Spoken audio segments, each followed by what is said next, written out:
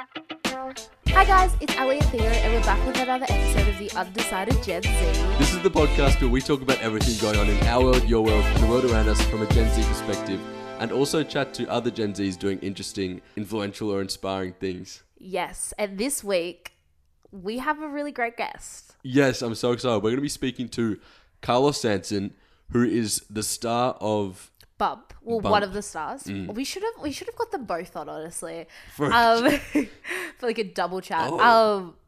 So he is the baby daddy on a newish, or like, is it a month old now? Getting so old. Show on Stan about this girl who just has a baby. I'm not going to say how, I'm not going to ruin it, but you should go watch it now. It is so good. It's an Australian show and it's blown up. Yes, and it's such a good show. But and he's done some really cool things recently. If you don't know Carlos, if you don't know the show, also don't worry, because we're going to get into all like Hollywood, acting. How you actually get into acting. Yeah, how do you make it happen? Actor? I'm going to become an actor now. Watch me. After you hear about his tips and experience, exactly. Like, how do we do it just so we can like make it happen? Like, give us the only reason we got him on the podcast was so he would give me some tips to then become an actor. No. Exactly. Do you have anyone you can introduce us to? How can I become an actor now?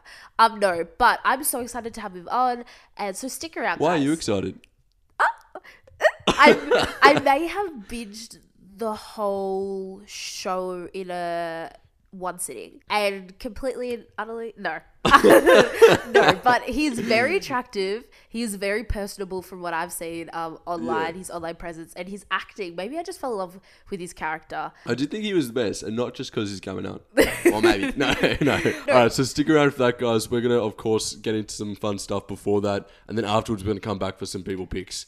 So get ready for it. But of course, do I have to bring it up every time? Are you going to make me the annoying person? So she's talking about the review of the week, which we, of course, like to start off with.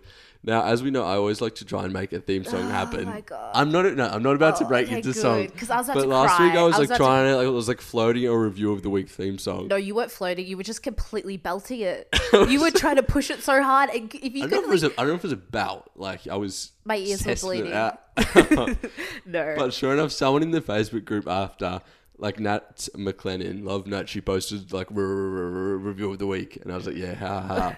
Someone comments with like a full song, and I'm literally dead. So I don't know if this is gonna. I don't know if it will make the cut for episodes. It was definitely better than your singing. That's all I've got to say. I don't know about that. Okay. Oh, yeah. All right. But it's time for a review of the week.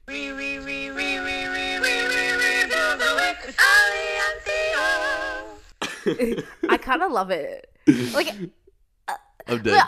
I'm dead. I think she probably could do better. I think she took inspiration off your singing, and that's what ruined it. What are you saying about her singing? No, your singing. As in, like, maybe I don't think I like the like, and that was your part in that. I love the like Ali there. Like, I like the little tune. I'm not sold. Not.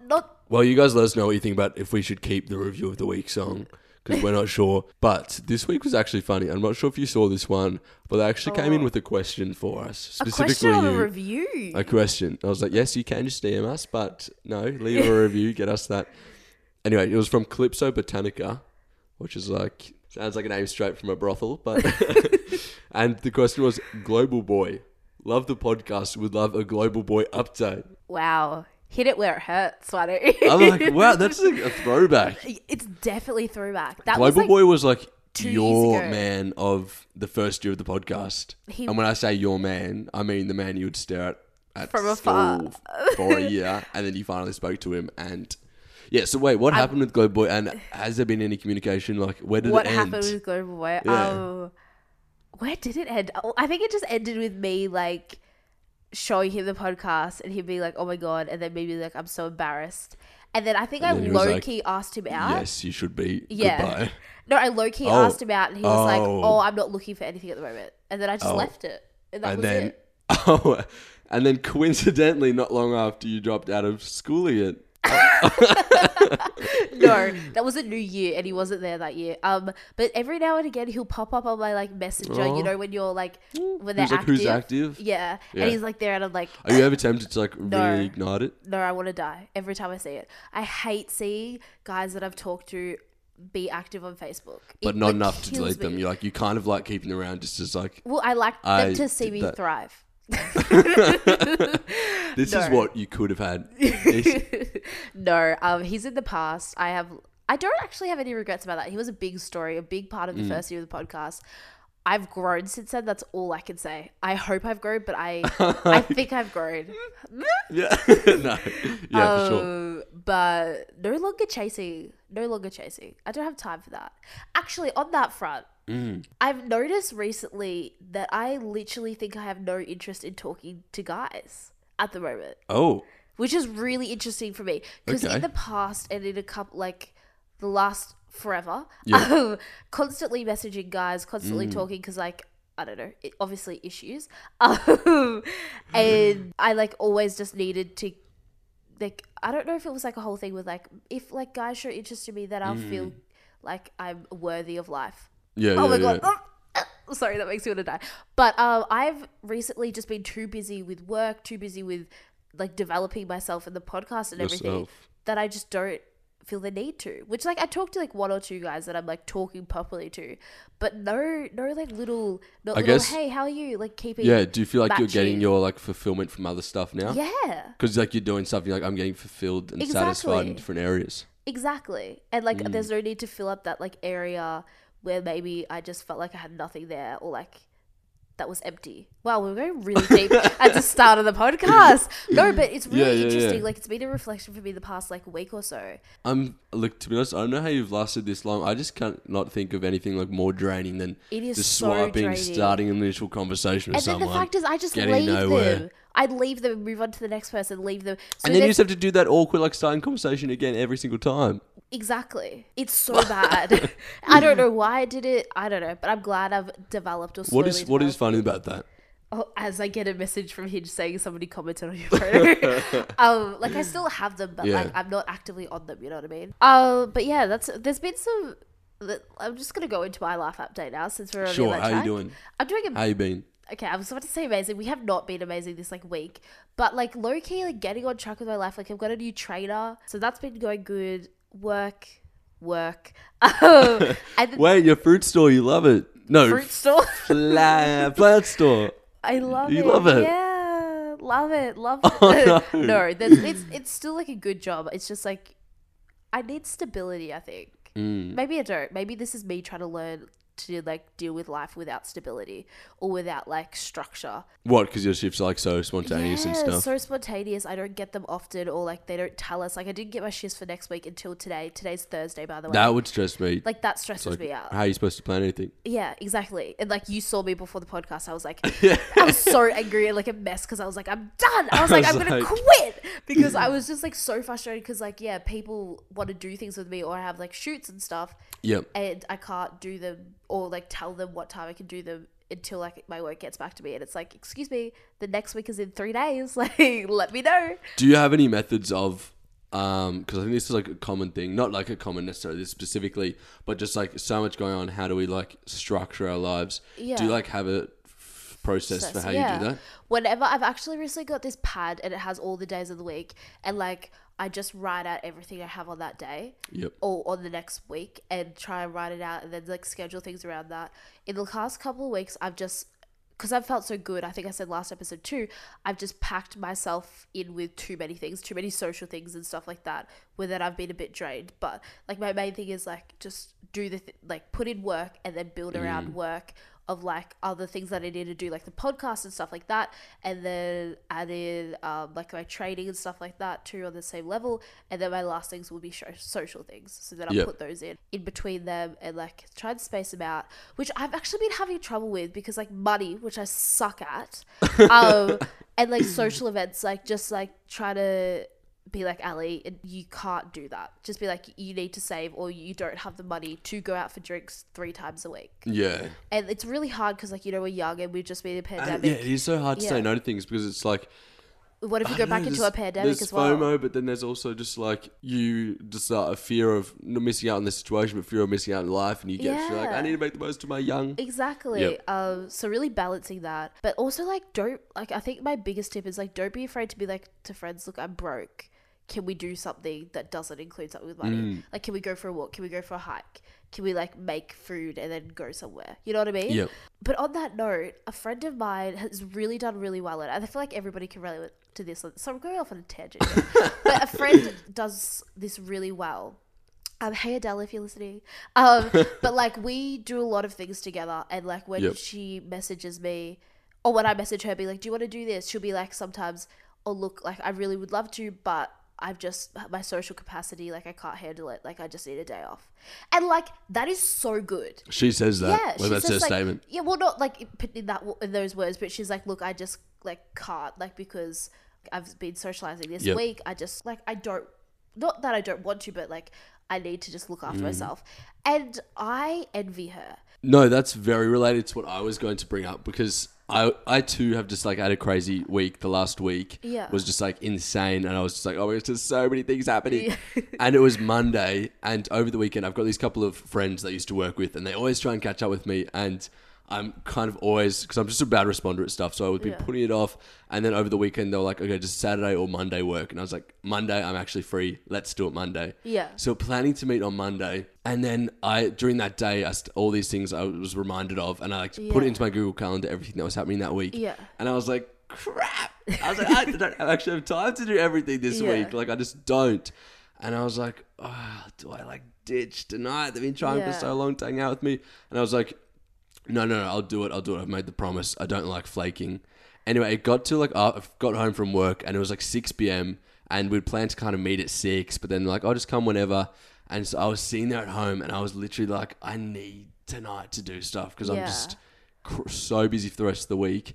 But I was also like, what is the balance? Like I was genuinely stupidly stressed out about this. I was like, it's not stupid though. Like it's such a reality between like respecting people enough not to flake on them last minute. Like these people have also like scheduled their week and their night around seeing me, and then to pull out like when I'm supposed to be there. I'm like, what's the balance between respecting them and not being a flaker? Because I hate flaking on stuff. And also just putting yourself first and being like, and I'm like, I'm all for putting yourself first, but then I'm like, well, sometimes you have to consider to other take into people. other people's things. For sure. So like, where do you find the line? And then ultimately I didn't go, because I was like, it's stupid, I can't. Well, But I think I felt terrible. I think the line definitely changes, but like I think if it's like a regular occurrence, then you really got to be like, then you've got to be like, okay, like we'll stop organizing things.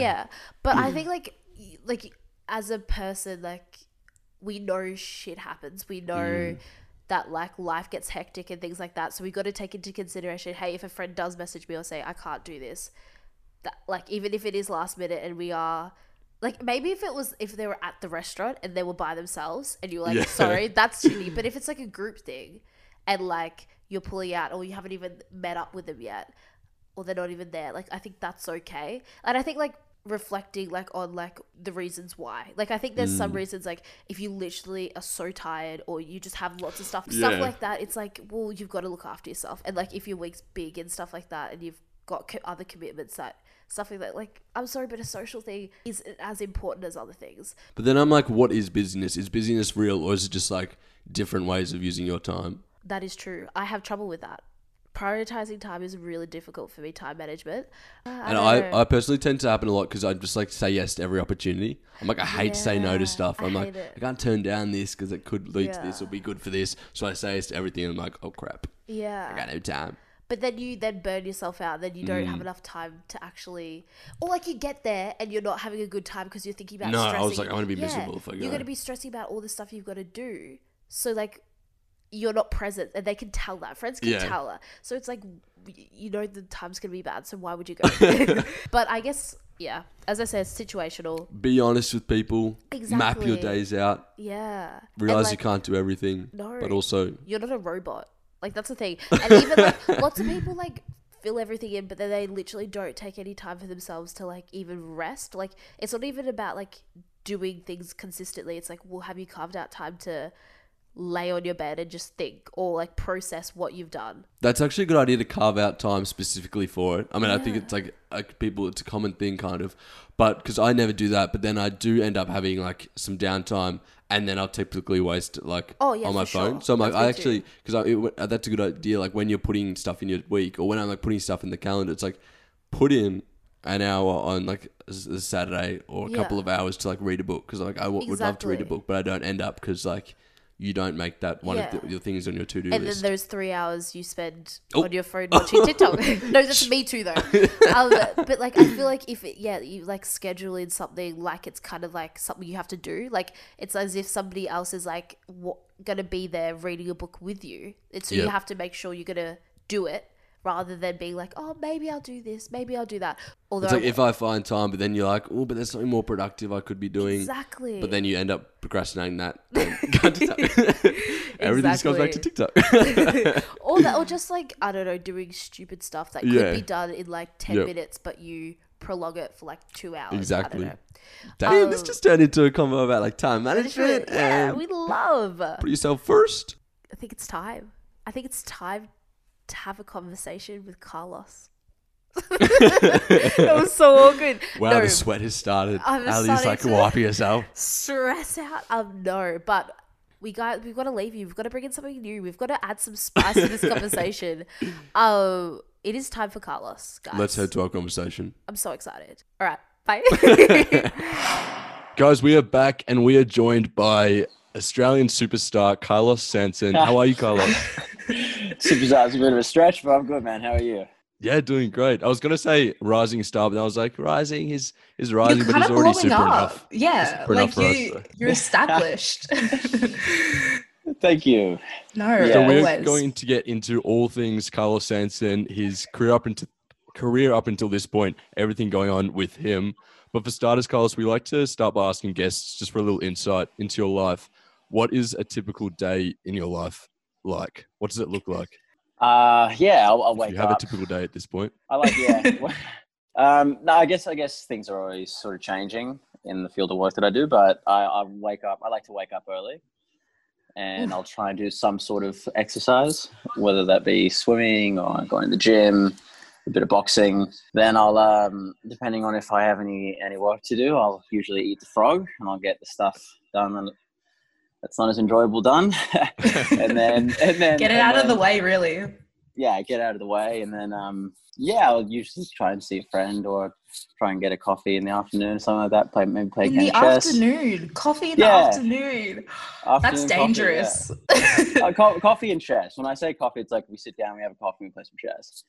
I think that's my enjoyable day. Chess is a thing I do. I forced once Theo to play chess with me at like the state library.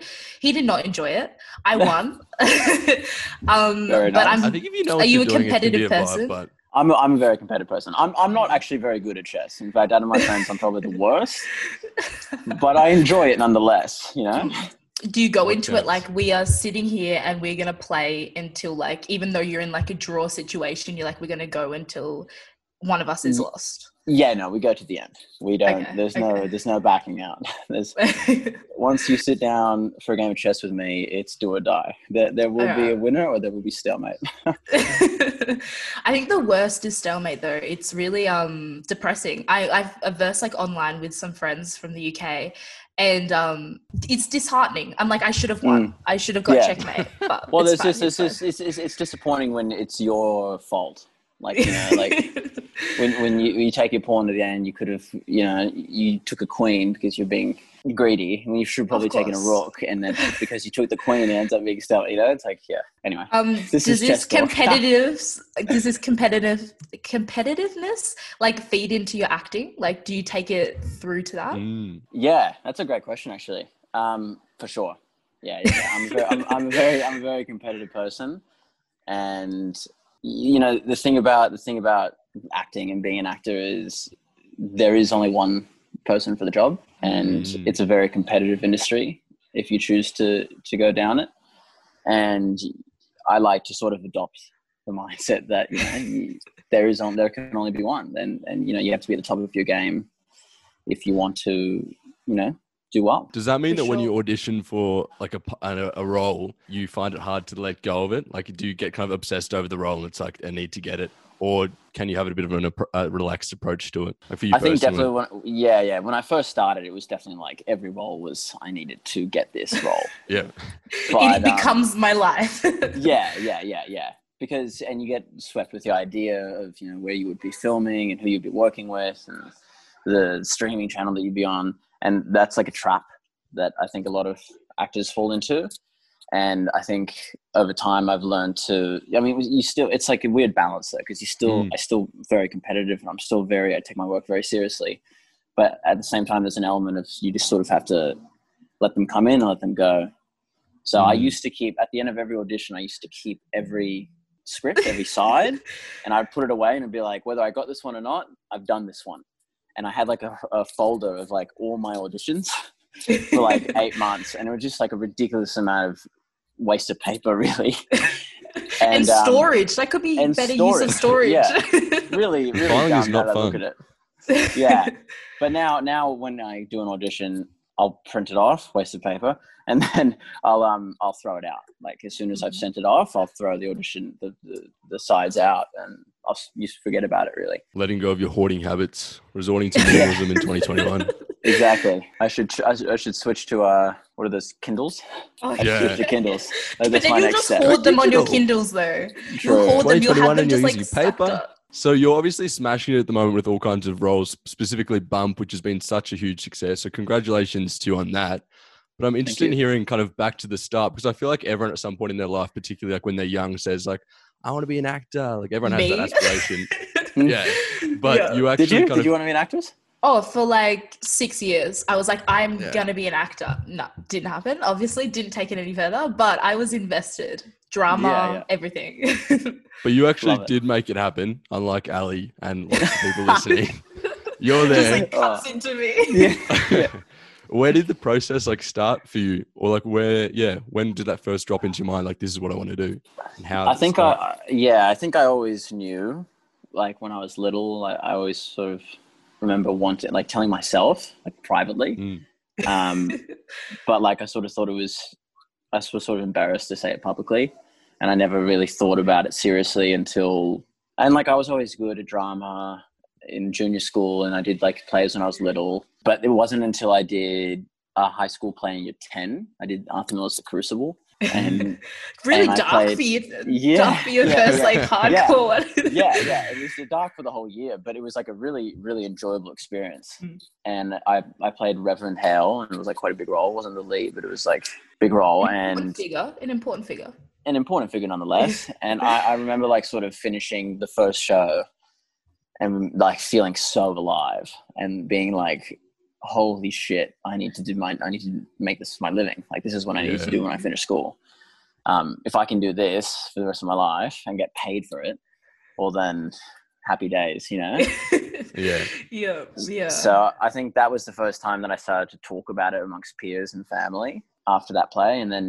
But I didn't really do anything professionally, or I didn't try and take any professional avenues while I was still in school. I just took drama more seriously as a subject. And then the HSC came along, and you have like in New South Wales and Sydney, you do like a final individual project, which is like an 8-minute monologue. And I took that it was very, very nerve-wracking.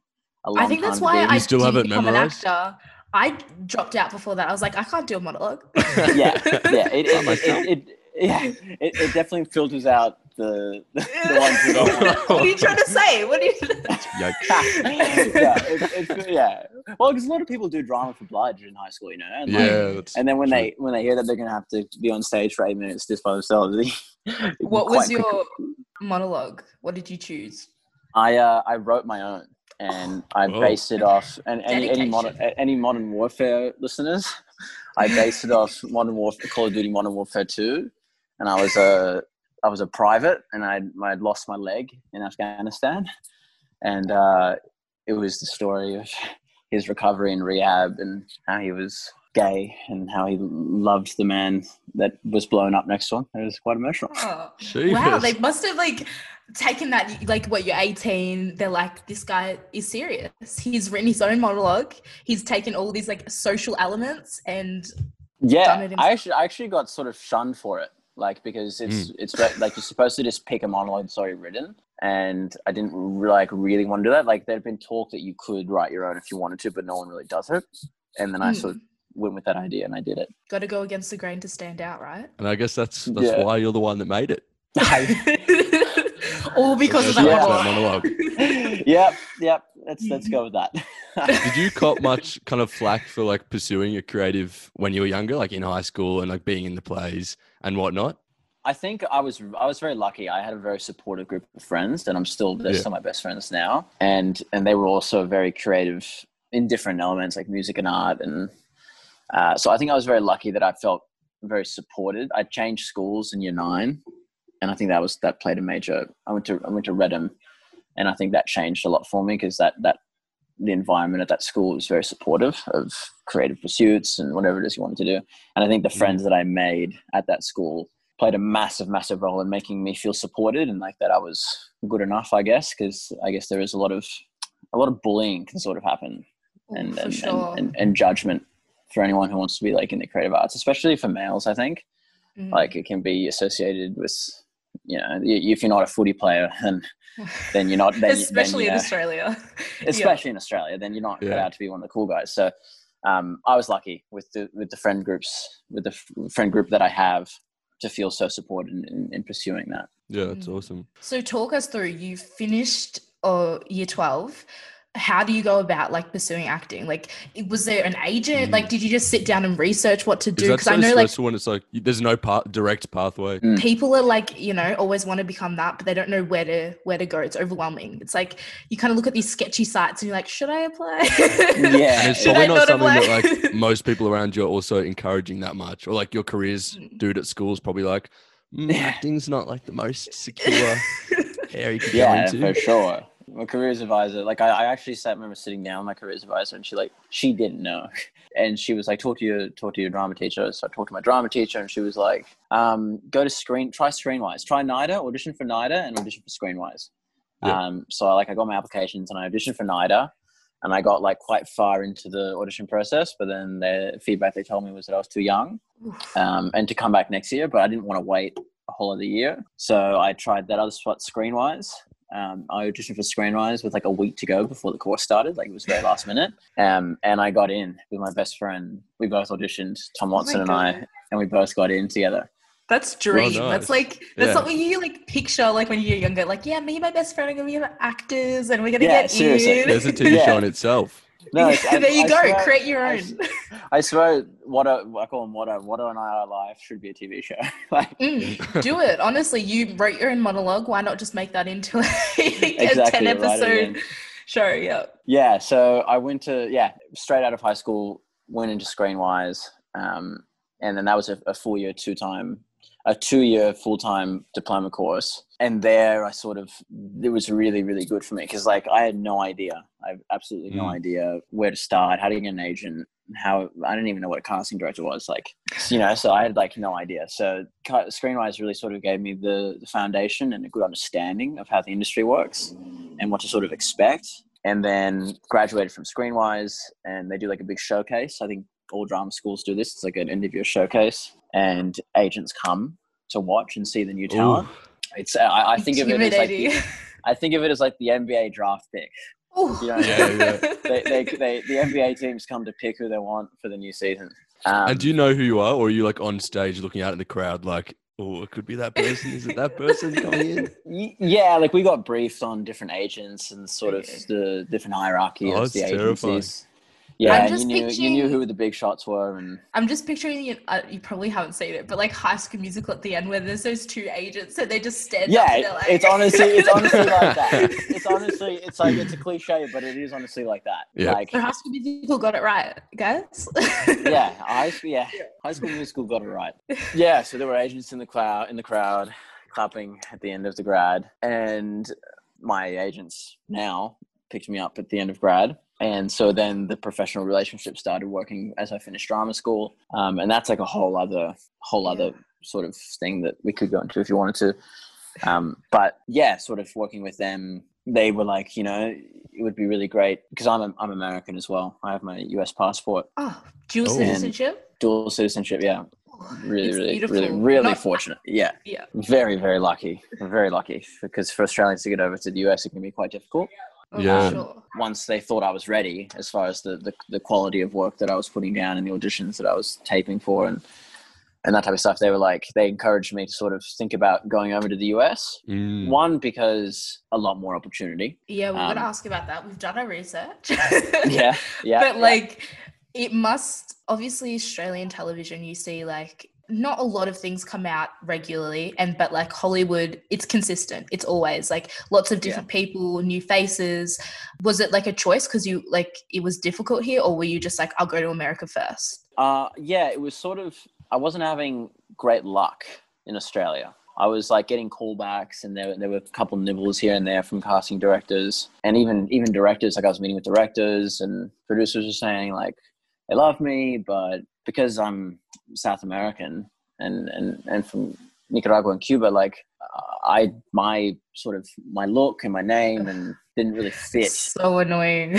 Yeah, because it's like But that's so weird because because it's not like Australia isn't multicultural. Like, it's so odd to me. It's like you look on the street and there's not one person that kind of looks the same as another person, but in like Australian television, it's blonde hair, blue eyes, very surf coast, and I'm like, but that's not what we look like at all. Yeah, it's crazy. Yeah. And I think specifically for Latinos, like before Bump, which we'll get into, but like there was I don't actually think there's been ever any representation of us. Wow, Australians at all. I can't. I've googled it. I can't find anything. And sort of like I sort of also understood where casting judges come from, because sometimes it was like a period piece, and we were in 1900s in rural Australia, and like you're right, there were no South Americans in that time, and I get that.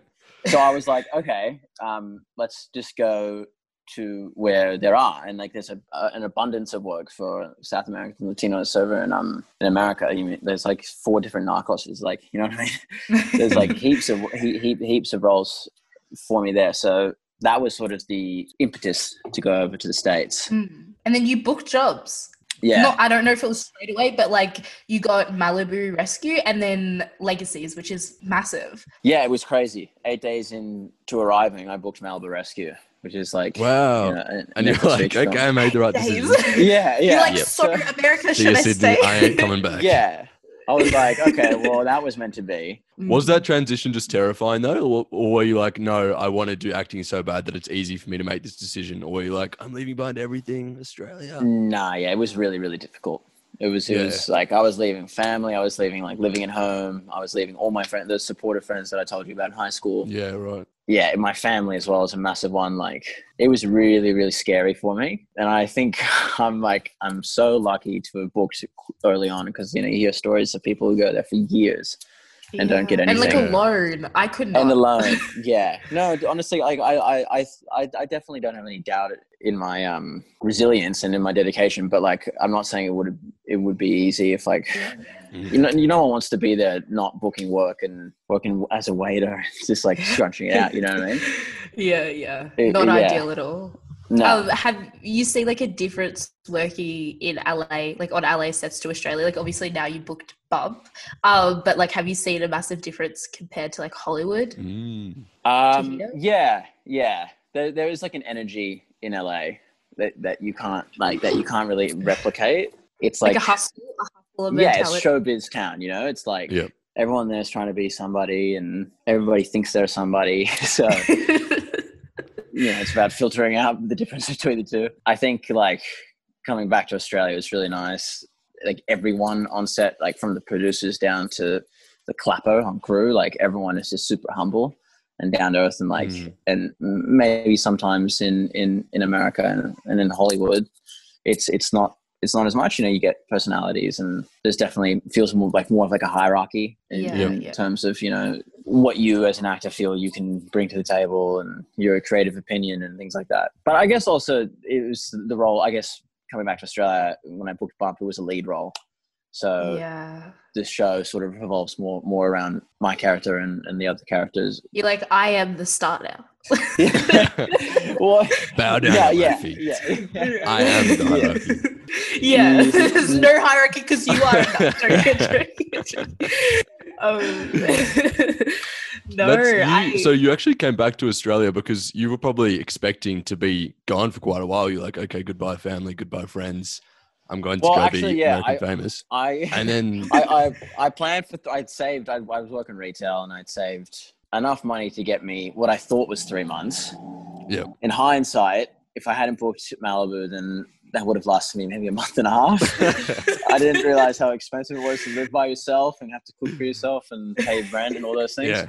So Bills, thank God. transport, Bills. especially in LA. Exactly. Yeah. Oh, Ubers are ridiculous. You have to Uber everywhere because you can't walk anywhere. No public transport, really. And you're like, Public if I'm going to be in a transport's beach, completely like fucked. a teen beach movie, I can't be eating like McDonald's every day. Like, I need that No, splurge on exactly. proper meals. Yeah, and just splurge on proper meals in LA. It's you're spending about $50 US a meal, Ooh, which is like My bank which is account's like- screaming. that's almost double in Aussie. And obviously I went Yeah. over with Aussie money, so everything was half. So whatever I went over with, So that was you went half over of what I actually. 3 months, and really it was a month and a half, and then with extra costs, you had like 2 weeks. You were 8 days in, you're like, either I get this job or I have to fly home tomorrow. Otherwise I'm flying home tomorrow. Yeah. What were we saying? We lost track. Yeah, you had to lost it. return. Pandemic, Yeah. Was that Corona. Yeah, so I actually went on a holiday. So over Christmas, I met 3 of my best friends, that same group I was talking about, over in South America. They flew from Australia, and I came down from North America and South America. And I obviously had worked professionally, so I had enough money to go on the holiday. It was the best 8 months of my life. Like, you know, I went from Malibu to then I spent a month and a half in Atlanta. So I was in LA love from Atlanta. Malibu. Yeah, then went to Atlanta to film Legacies.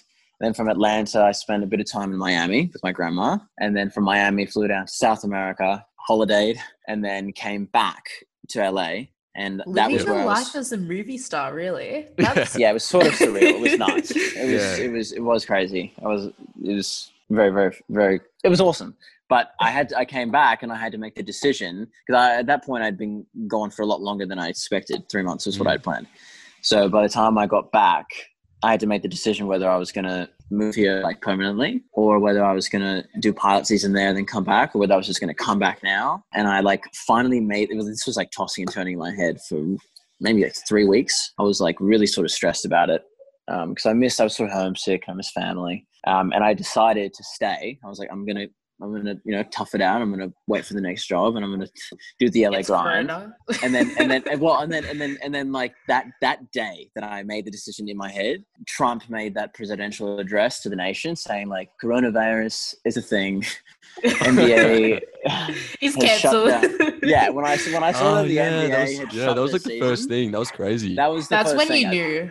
Yeah. That's when I knew. I was like, oh, this is fucked. This is gonna Yeah. fuck the whole world. So I sort of like took a complete 180, and I was like, and I wasn't sure if I was like using coronavirus as an excuse to sort of want to go home. Damn it! Looks like I have to I go was back. like, to my family. I was like, am I being weak right now? Like, you know, Yeah. like, am I? But I think in hindsight, I made the right decision. Well, look where you are now. Like, Were you kind of aware Yeah. at that point that you're leaving America, and you're like, did you kind of have in your mind that you probably wouldn't be able to go back for who knows how long? I guess no one really knew at that point. But when I left, when I left, I was like, I'm just gonna go back for like a month, and then this corovirus thing will blow right. yeah, over, it'll be and over. then I'll be back. Yeah, That's for honestly what I sure. thought.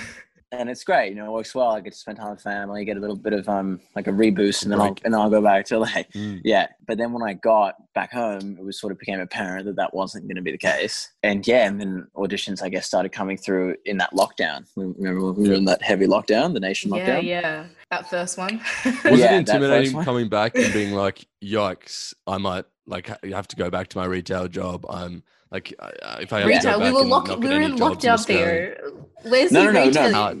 No, but seriously, yeah. When I got back, it was like, okay, well, the film industry's been put on hold. The film capital LA is completely shut down. So my all the momentum that I had in LA was sort of put to a stop, and that was like very scary actually. And then I sort of had that same question that I had before I went to LA, where I was like, well, there's no roles really here for me in Australia. We've experienced that. What am I going to do? I guess I can keep auditioning for stuff and getting close and then getting turned back, but I'm probably going to have to end up working that retail job again. But it's also like, have you not seen me on ABC in America? Have you not seen me on Legacies? Like, I can't go back to retail. Well, I mean, yeah, you got to swallow your pride there, and you got to do what you got to do to pay the bills. True, but true, okay. Humble yourself a bit. Yeah, you can't think like that, I guess, in those situations. But you're like, hey, Kmart, you know that job I ditched you on? Well, I'm now like a household name. Am I bringing some extra customers? So I'll actually be back. I'd take you up on that delivery job that I turned down. But so you auditioned for Bump. My question is, was the whole Carla Santi role already written in, or was it written in for you when you auditioned? No, it was I think Bump had been in production for over 2 years. Okay. Wow. And obviously it had been doing rewrites and all that stuff. And Claudia had been working with Kelsey Munro and Claudia Carvin had been developing the show. So Santi was already like a written character. Okay. So you just were a perfect fit. It was just one of those like gel moments where like the brief came through and it was literally me. Like growing up as a 16-year-old in Australia, it was literally I remember my agent said, like, Carlos, you don't book this, then there's something wrong with you. then I don't know what we're gonna do in the future. and yeah, I definitely felt like there's a feeling that I got when Diego for Legacies that audition came through. I was like, okay, if I just do a half-ass job, if I do like half my job, then I'm gonna get it. This is something about when you read the brief and the timing of it and what they're looking for. There's a feeling that I had felt before, like with Legacies, and I was like, okay, well, I have it again for this one. And yeah, the audition process was pretty straightforward. Like I put an initial tape down, I sent that, and then the morning after, Kirsty McGregor said, can we see some more? I put more down, and then it was about a week. I didn't hear anything, and then they asked, does he have any short films, any other stuff that we can watch? So I sent a bunch of short films that I had done before I left to LA, and then also when I just got back from LA, and then then they offered me the role. Amazing. Wow. We love. So when you're on, so obviously Bumper's kind of blown up now. When you were like on the set, you're filming, you're doing your thing. Is there? Can you kind of have a sense that like, oh, this is going to be good, or is it just impossible to tell? You're like, who knows how this is going to turn out? Yeah, I've been asked that question a few times. Like, you don't. Oh, damn it, we're not original. It is a good question though, because you don't.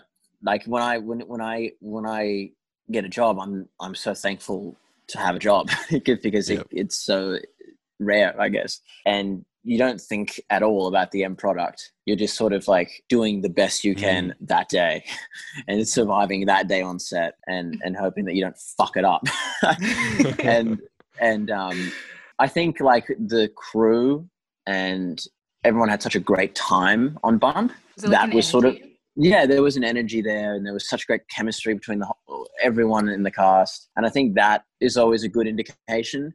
But then I was talking to Claudia, and Claudia was like, sometimes on the projects that I've worked on where everyone got along, those are the worst projects because everyone's having too much fun. So they're on the work mode.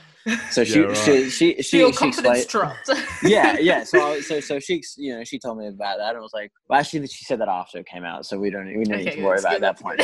But she was like, I think she expressed, she was like, I was worried at one point, like, oh shit, is this gonna flop?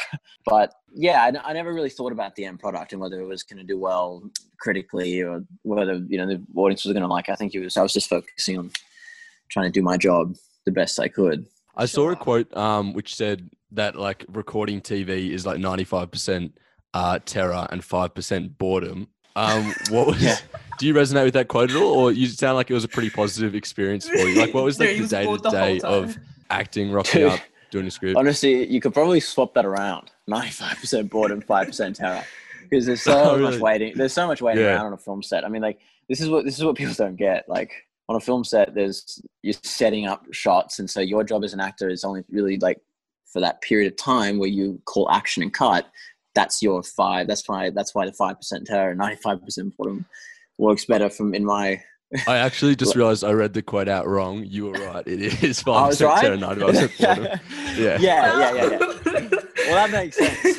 Yeah. That makes sense because that is sort of what it's like. Because there's a lot, But I mean, it's not really boredom. I think that's at least maybe on some jobs, but on the jobs that I've done, it's always so exciting. You're always having so much fun with crew and on the cast, and it's being on a set is like being in a theme park. It's that same sort of excitement, and you feel like a kid again. And it's like and like when you're setting up and they're about to call action, it's like when you're about to go on the ride. It's like, oh, I'm about to go on the roller coaster, and then they call cut, and you're like, oh, I want to go again. Yeah. You're like, so should we do another take? Was that bad? I actually like stumbled my words a bit in that one. Do you want to do it again? Yeah, for sure. So your character, Santi, you said like he was the perfect role for you, like you really resonated with him. Like, in what ways do you think that was? Like, obviously not that I've read, maybe you have had a kid when you were 16. Was it just the personality, the like family dynamic? Like, yeah, I think like the culture was a big thing growing up, like born in Australia, but from Chile and from South American heritage. Like, I knew what it was like to be sort of in the middle. And what that's sort of like growing up in like an Australian society as like having that cultural plate, definitely. I guess. Yeah. Questioning yourself like 24/7. Yeah. And also like, your parents at home speaking Spanish, but then you go to school and everyone, like you're all like the teachers speaking English, and you sort of have this weird sort of personality thing where you don't know where you sit. So like I definitely felt like that was a big thing when I first read it. And when I first read like the first whatever they sent us, so I think it was like an episode when we auditioned. I think also just like Santi's cheekiness and his sort of troublemaking habits were very similar to me when I was younger. The weed addiction. Yeah, the weed heavily on the drugs. House. Yeah.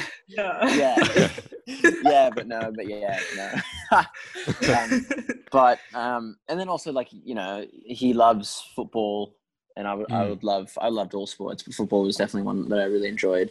But then I was also heavily into my drama, and I've told you guys I started taking that quite seriously in year 10, and it was like I was balancing what it was like to sort of be really into your sports, but also be really into your creative pursuit.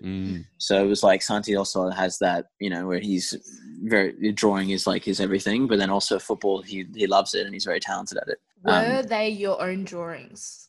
Oh. Did they make you draw? Let me think about this. Of course they were. I thought so. Yeah.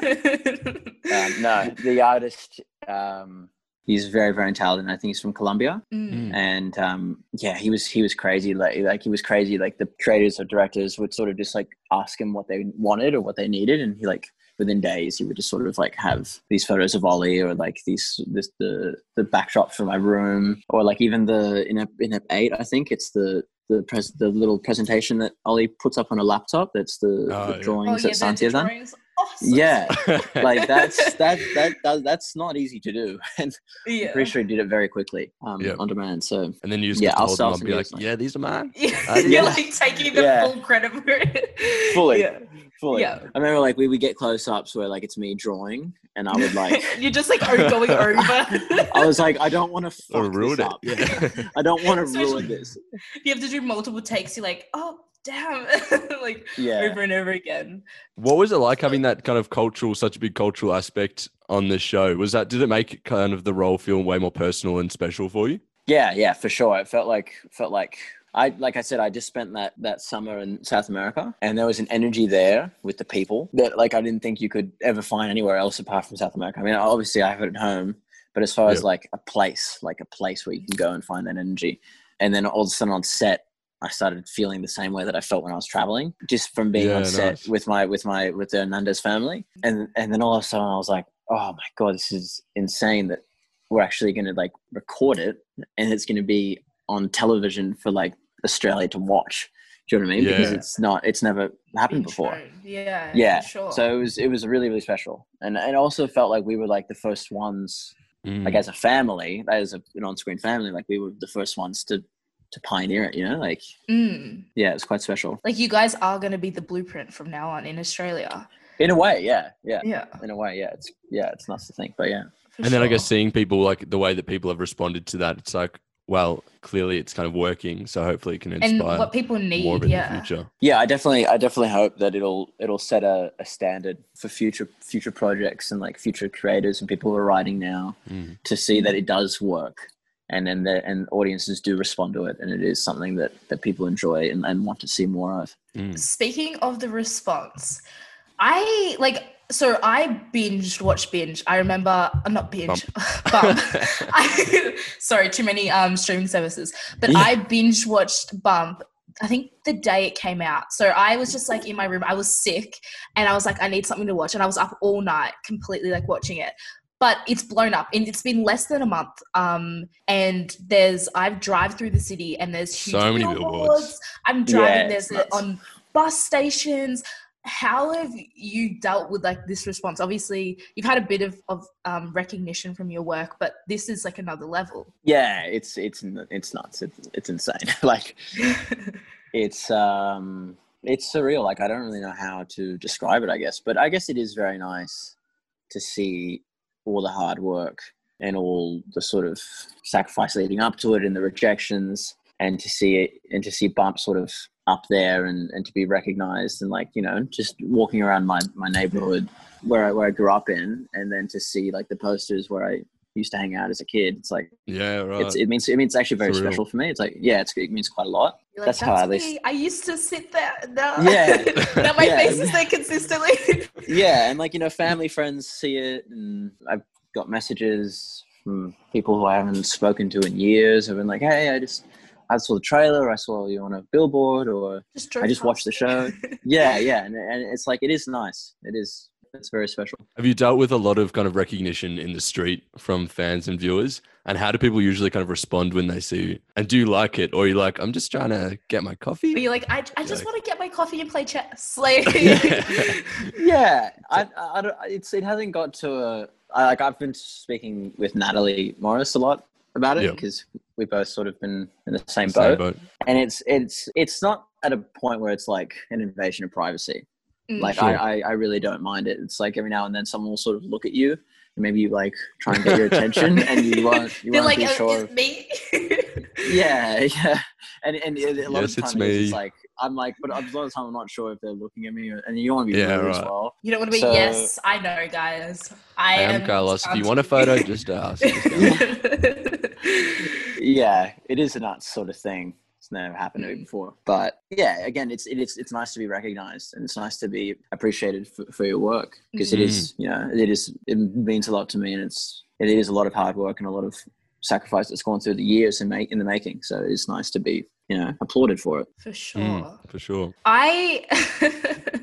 Me and my friends and I have been obviously obsessed with Bump, and in turn, like you, because like you're the heartthrob. How are you going to navigate becoming, like, it's been a month, you've already blown up. There's so many Are more your people DMs watching just it. like Yeah, like, exploding? you're becoming the Australian Yeah. heartthrob. Like Yeah. Chris Hemsworth, Liam Hemsworth, who? Like, Carlos Sanson.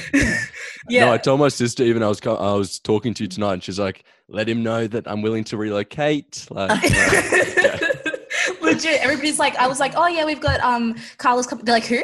Bump? They're like, I'm sorry, just say hi for me. I'm like, all right. That's funny. Yeah, I mean, yeah, I don't. Sorry, no. I don't know. Yeah, just It's too humble. Too humble for this question. Yeah, there's been a lot of DMs, and they've been like the best ones are the ones either from South Americans who have been so like grateful to have their culture represented on screen, and like that. Those are the ones See that I've really themselves. resonated with. Yeah, and then also a lot of teen mums have actually messaged. oh, Yeah. wow. Yeah, I yeah, wouldn't which know. has actually been. Like, it makes sense, but I wouldn't have put that as a factor. Yeah, I never really thought that would sort of happen, but Mm. I think Natalie's got a lot as well, and they've sort of reached out to saying thank you for doing this, like a story like this, such justice, and such because I guess having a kid at such a young age can be a traumatic experience. And Especially when you don't know that you're pregnant. yeah, I think that adds another factor, which it honestly happens so much more often than we think. Like, Does it? I was about to ask after watching Bump, my mom was like, "Oh yeah, that show. My colleague at work, his daughter just had a baby and she didn't know she was pregnant." And I was like, "Oh wow!" I was like, the timing. Happens. I think it's one. Crazy. I think it's 475 pregnancies. Wow! What the?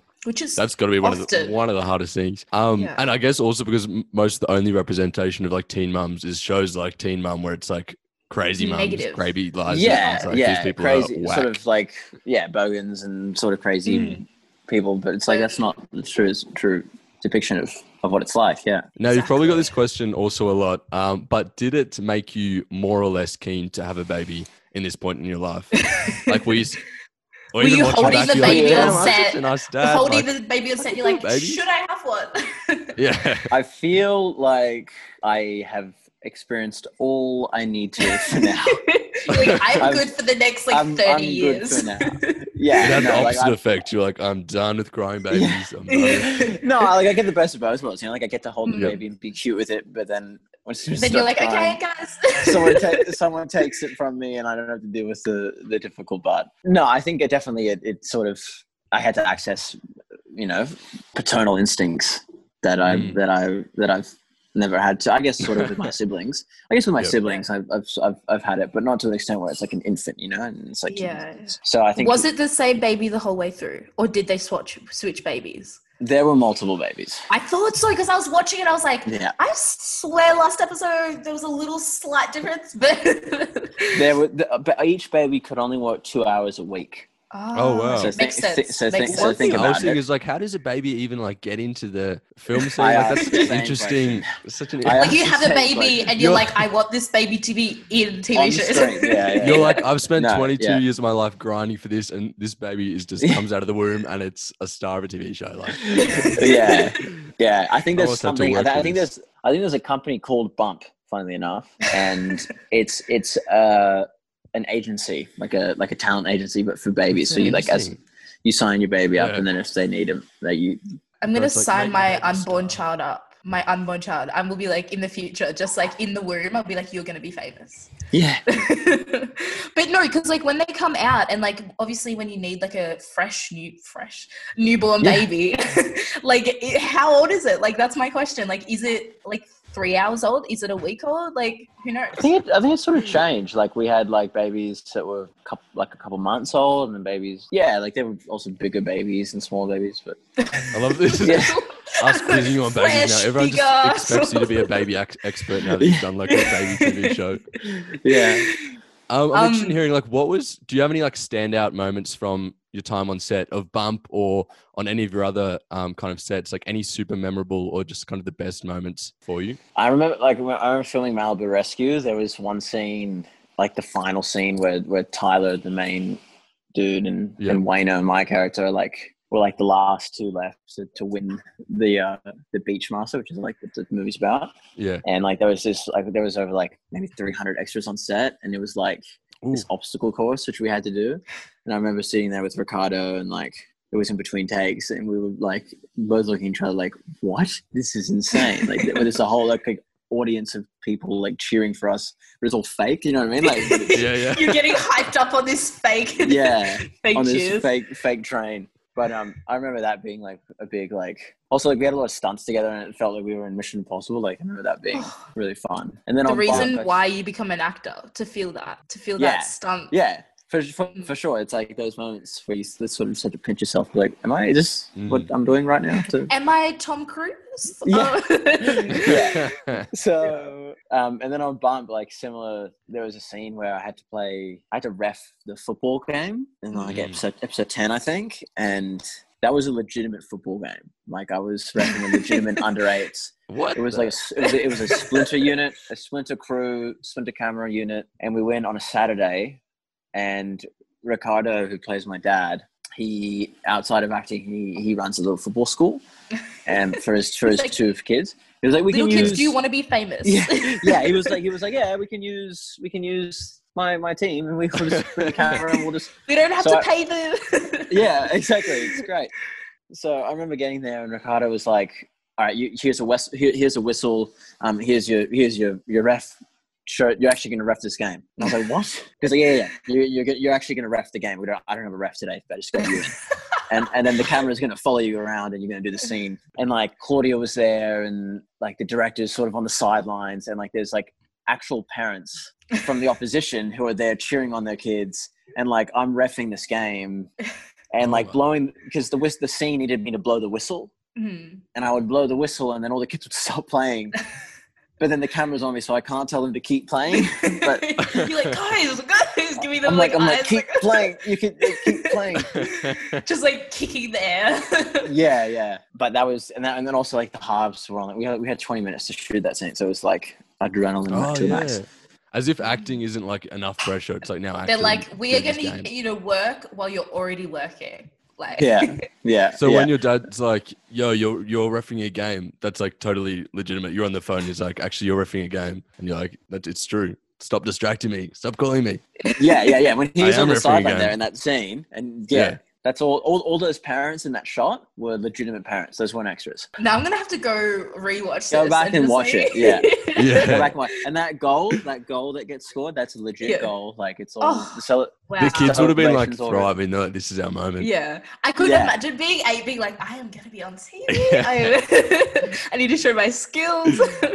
Yeah, the kids loved it. And they were playing around the camera and sort of, On the opposite vein, I guess, just quickly, like, have you had any like epic fails or super embarrassing moments, like recording anything? Oh, I remember big stuff filming Malibu Rescue. I clogged my toilet with paper towel in my trailer. So I sort of like, I don't know. I was like, I don't know what I was doing, but I blew my nose. That's right. I blew my nose with paper towel, and I didn't know. And the American toilets, they're awful.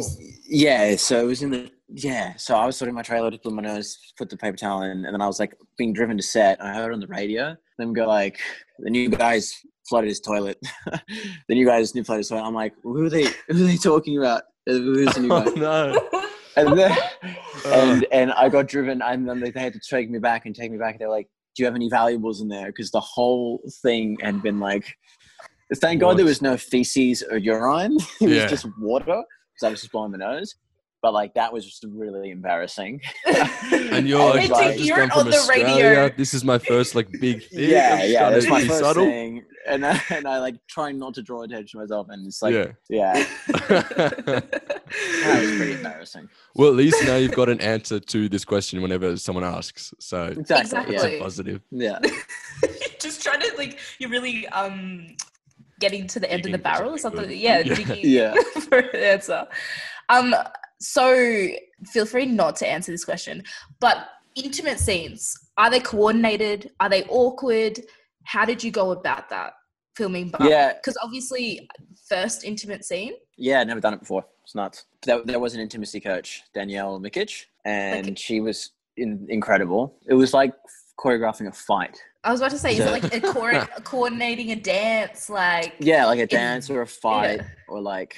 And so you would sort of sit down with her and the actress and the director, and you'd sort of talk about the scene, and then you sort of block it through, like movement by movement, till by the end of it you had like a well-crafted, very well thorough idea of exactly what was going to happen. So neither party at any point was ever like, "Whoa, what are you doing?" Yeah. And then they're like, "Okay, now do it with your clothes off." Yeah. Hey, that was just for the practice. Now that was just the practice. Off. Yeah, even in rehearsals, they were like kissing with masks on because it was Corona. Oh, Corona! We had to.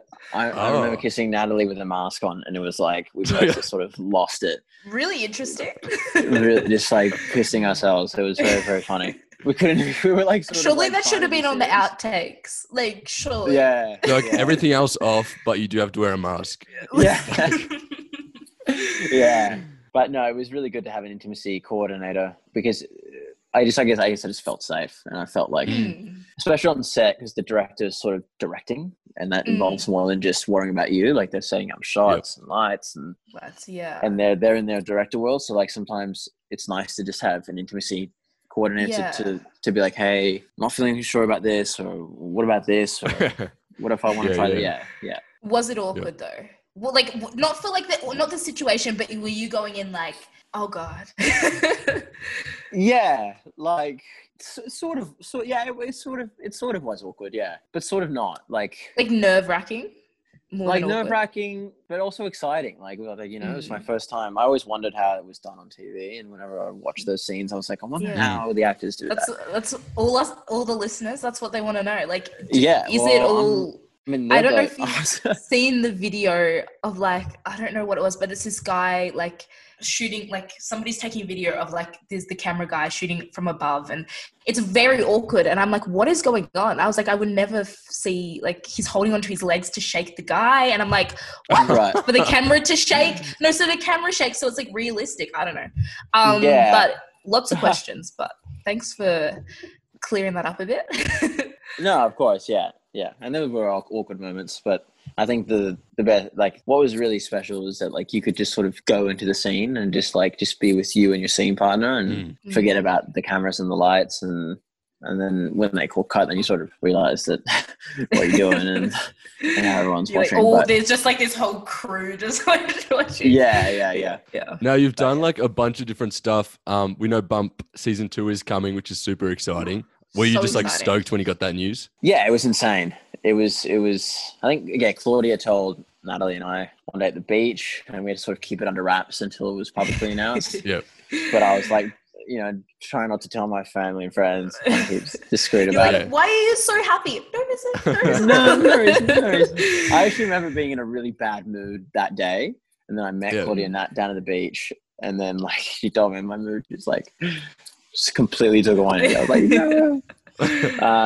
But yeah, crazy. And then also to read like that it broke all streaming platform. Oh yeah, I saw that. Viewings and records. Like it happened, you know, they got commissioned for a season 2 within a week of its release, which is like unheard of. You know what I mean? Like that doesn't happen. Legit, it's crazy. Stan's probably stoked. They're like, people are actually using us. Yeah.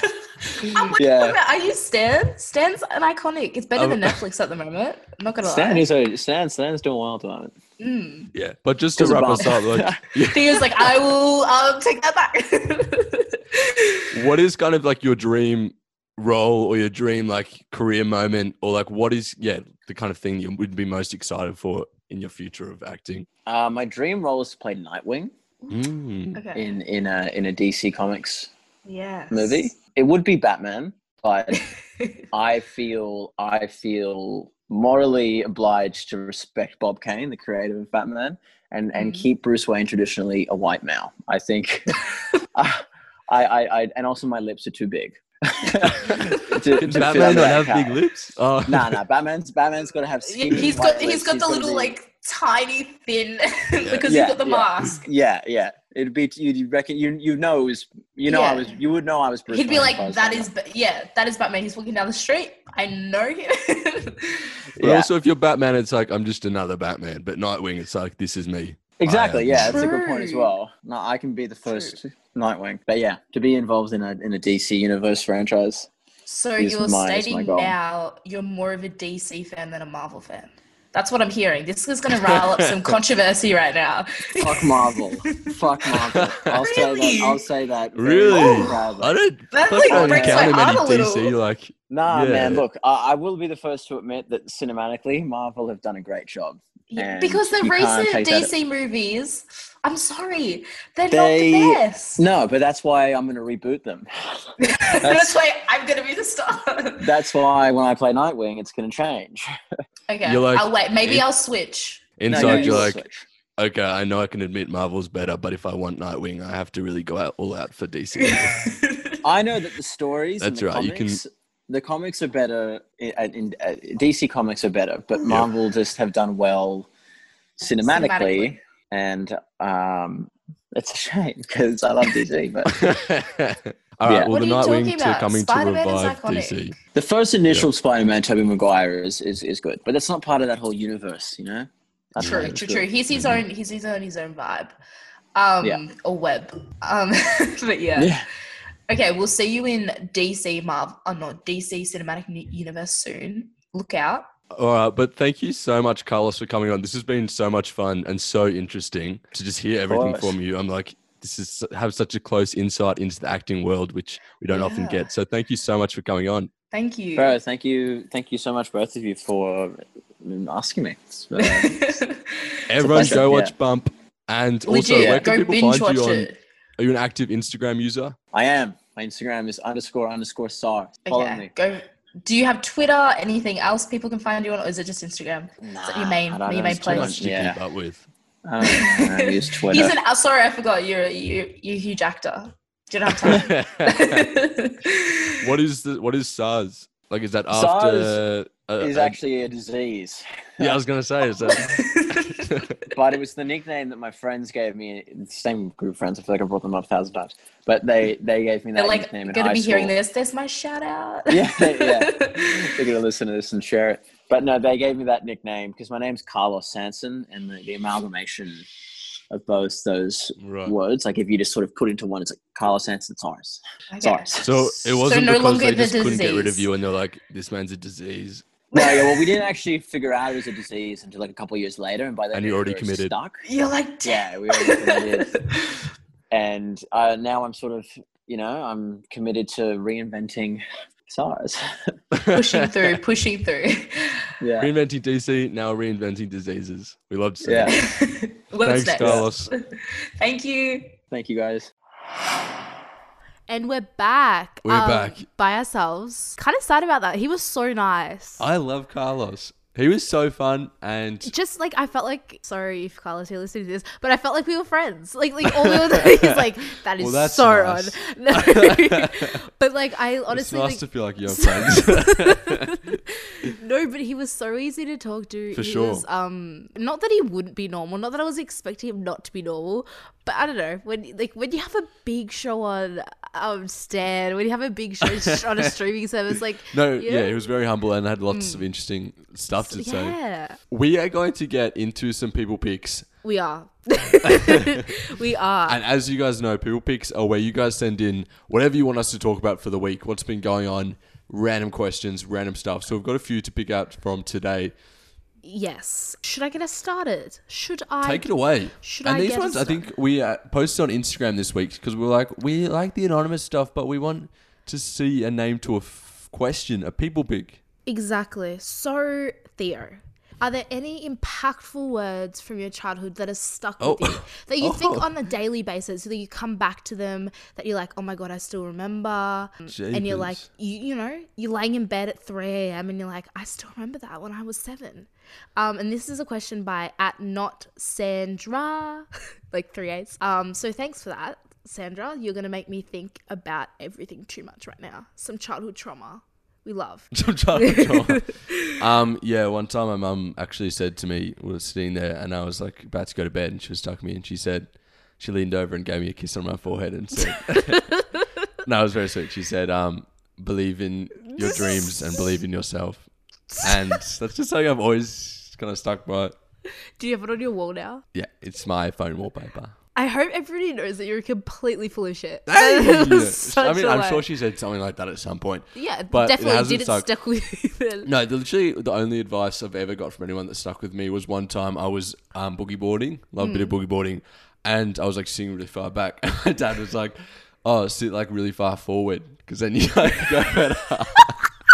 And it really worked. Like that transformed my boogie boarding. So that was pretty impactful for the summer of 09.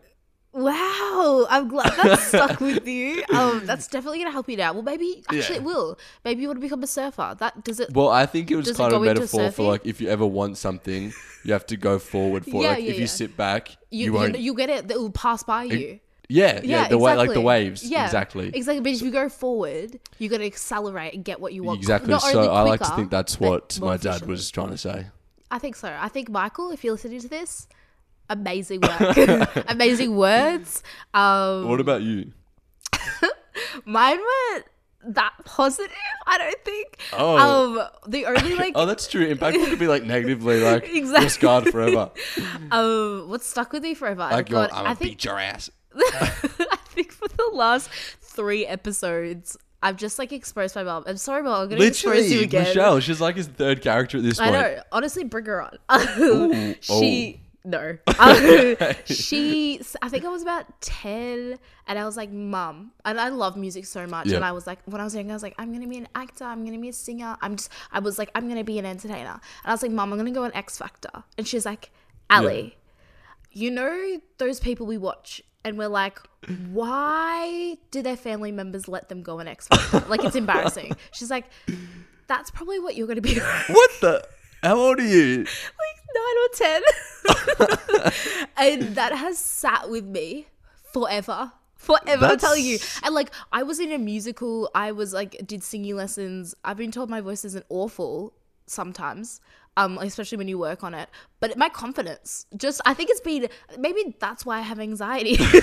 Maybe this is where everything's rooted No, I in. mean, I think parents like fair enough to restrict their children from doing that. Yeah. But usually they like go about it Differently? more discreetly, or Yeah. like, oh, we just can't get to the audition. It's too far away. Yeah, just like, but no, she didn't even let me apply. She went straight forward. Yeah. Just like, She's like, you're gonna embarrass I feel yourself. like everyone has had one of those moments where they've tried to be like, yes, this is our X Factor moment. I remember one time in like primary school when we were young, we were like doing one of those pyramids just in at like lunchtime. Yeah. And we like made a little dance to go with it. We're like, and we heard that there were auditions for Australia's Got Talent. We're like, we should go drive out there For a little bit.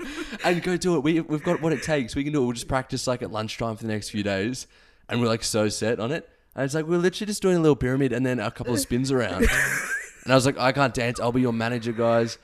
Like, No, I'm pretty sure for a school concert, there's like 3 or 4 of us, and we did a dance to like You're Hot and You're Cold or something. But we literally did like the motions with like you're hot and you're like, I don't know if you guys like can picture this, but you're literally like fanning yourself and then you're shivering.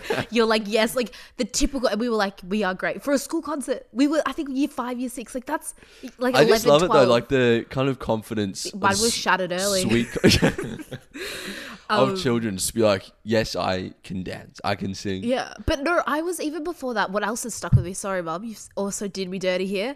I think I was 7 or 8, and I was doing dancing like ballet and tap and everything. As and you do. Yeah, of course, I was a dancer. And Mum was like, up until this point, Mum was like, Ali, maybe basketball's more your thing. Maybe, like, this was more subtle, of course, but she's like, this is because I've been told I had a banana back and all this type of stuff. Wait, what is that? Like the Well, if you're Hunchback of dancing, Notre Dame? no. It's because I've got a butt. So, like, and my teacher used to always be like, get rid of that banana back. But, like, because I'm African American, like, it's kind of awkward. Like, I was born with a butt. And Mum was like, not all African Americans have a butt, but that's just my body type and stuff like that. And Mum was like, yeah, I really think basketball's better for your like body type, better for A big butt's useful in basketball. Well, I think it just like was like less focused on your appearance, of course. And she was probably trying to help me, but at that point I was like, wow, my dreams of being a dancer, a ballerina, a tap dancer, jazz dancer crushed. Well, you end up loving basketball, so Oh yeah, I did, but I've been playing basketball that before one that. act She's was like, it? No, but she was more like, let's just focus on basketball. So, thanks, Mum. Like, I guess we can only go up from there. We go, but no. So I'm glad that we have some really great, impactful words that can help other people. Yeah, that got so deep. I hope that impacted you too. They probably like ask this question because they're like, yeah, what can I take into my life?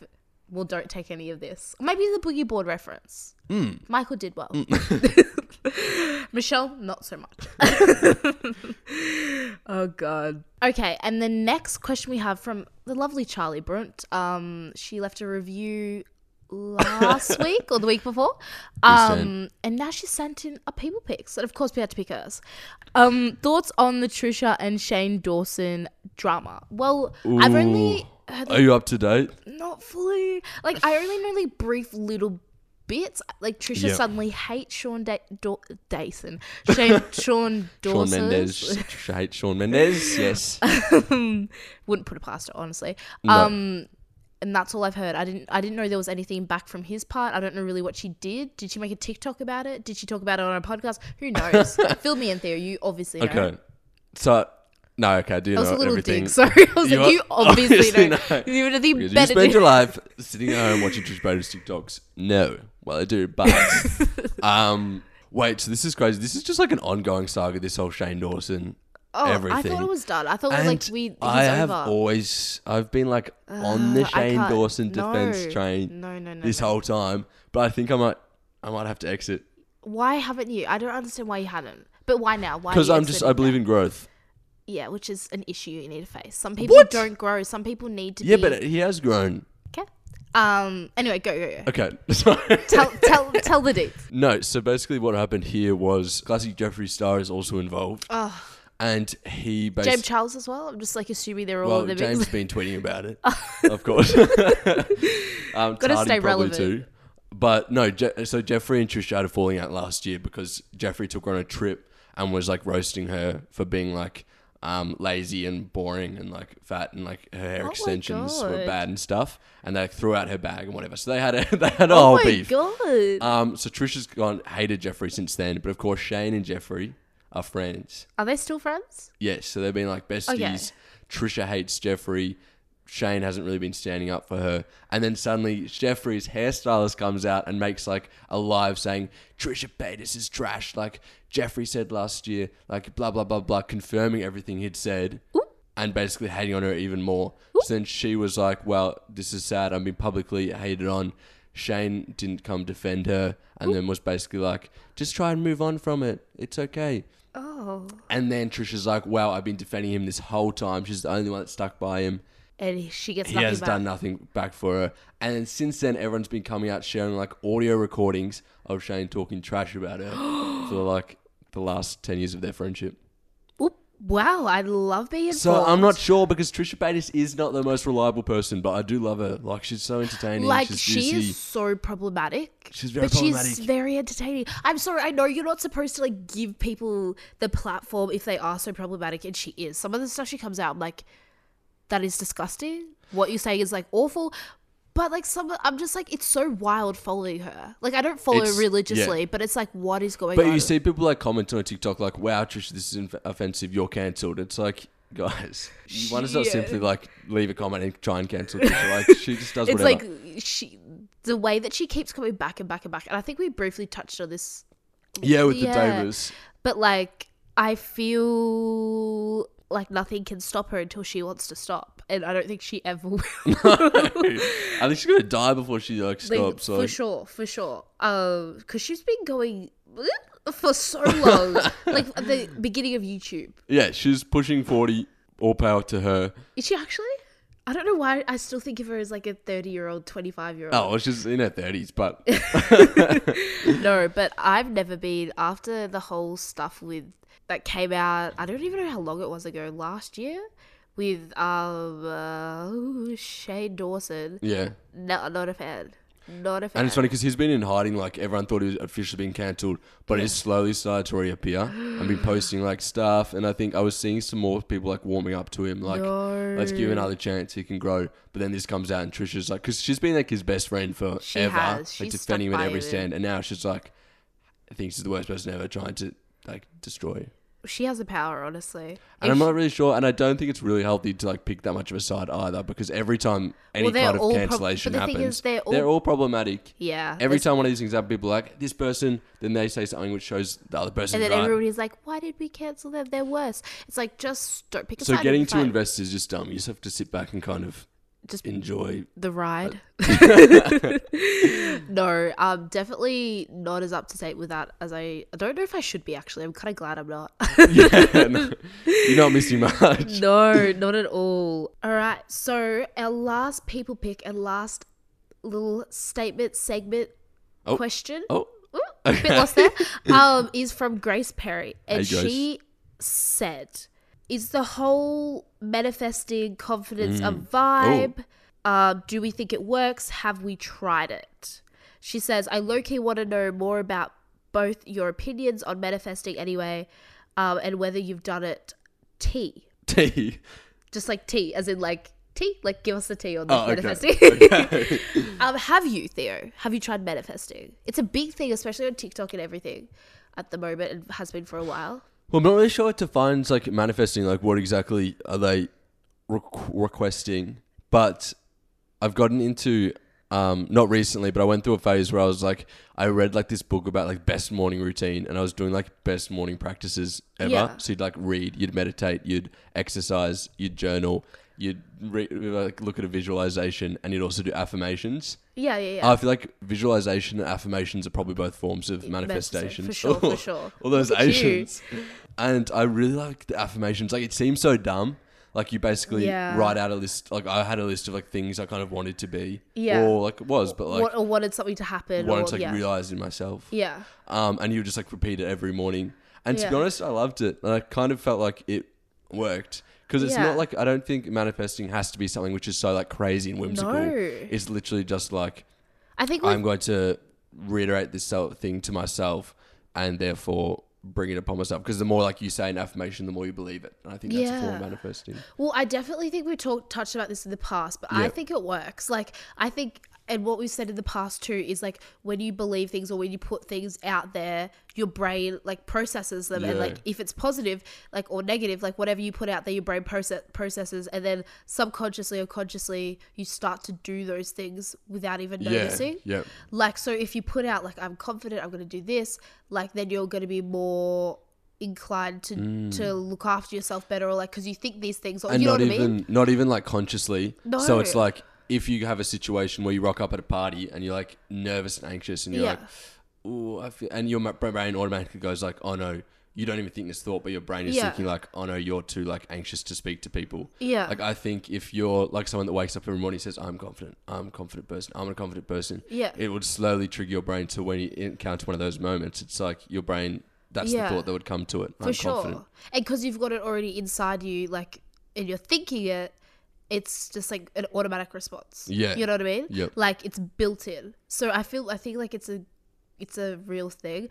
Honestly, I've been seeing them a lot, and I'm like, yeah, should I try them? Yeah, like on TikTok and stuff. What, When affirmations? like when I go on them, and I recently started one. I'm up to my 4th day today, I think, and it's just like one about love and Oh, romance. you're doing it at the moment. Yes, Ooh, and it's okay. just like this thing with like, because I chase a lot of people, and we've talked Yeah. about this before. I always chase, and then it just never works out, and I'm sick of it. I'm so tired, and and what I said at the start of the podcast, like, this ties into it.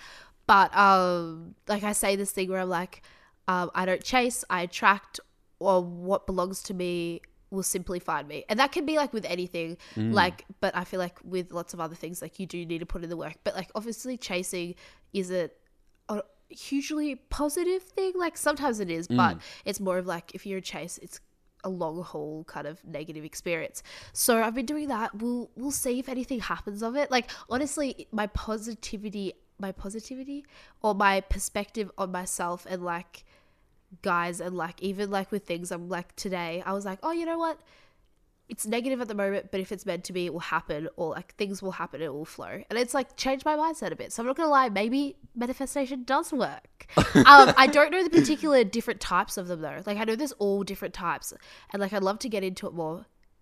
Yeah, but I think, unless I'm like of completely books. wrong and it is something crazy, like, I think people have a view that it's wild and like so complex, but I think it literally is just like, the more you speak about something, the more you kind of put it into your brain, the more it's going to come into fruition just naturally. Like, that's just makes sense. I know there's all different things with like energy frequencies and all that people go into with like manifestation. Oh. Not to Undermine. No, I'm just not too read up on that. Oh, okay. But like, if you guys have any recommendations for books or people who do talk about manifestations, Ooh, send we should them have through. manifestationist. Should somebody has come on? Ooh, we love that.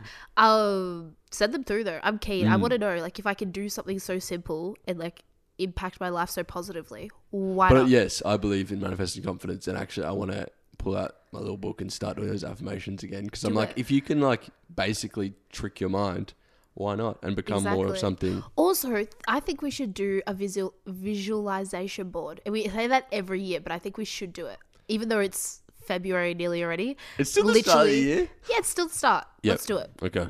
Guys, you should do one too. So guys, I hope you've enjoyed this episode. I surely did. The end. It is. It comes to a close, you know? Another episode, another week, another... No. Yes, no. Thank you guys so much for tuning in. I hope you enjoyed our conversation with Carlos and I did. ourselves. You know you did. No. But I hope you did enjoy it. I hope you like us having guests on and having interesting young people. I've been enjoying it so much, to be honest. Yeah. Like, more than I expected. Like, I get off at these guest interviews. And I honestly just want to keep them talking for like 2 hours. Literally. I'm sat there, I'm like, I know it's been an hour. I know we have to wrap I know up. we said 45 minutes, but can I'm we having keep it fun. like they're so interesting Yeah. and so engaging that I'm like, should you guys have your own podcast? But also don't, because like, just come on ours. yeah. But no. I hope you guys enjoyed, and as per usual, if you want to leave a review and be the review of the week next week, go do that at Apple Podcasts. 5-star rating if you want, 4-star rating, just click Preferably it. not lower than that. But you know where to find us if you listen regularly. We're at Ali_Malcolm, Theo.McCoy, The Undecided Gen Z on Instagram. We also have a Facebook, Instagram group where we're going to... Facebook, Instagram. We also have a Facebook group where we do some I'm fun proud of you things. for not saying Facebook page for the first time. Wow, really throwing me Because under I the see bus. people like your page. I'm like, that's his Ali Gibbs name. No, but go join the group. We've got some fun things coming. We always have discussions, some insights, you get some little kind of info before the episodes come out, I'd say. You know?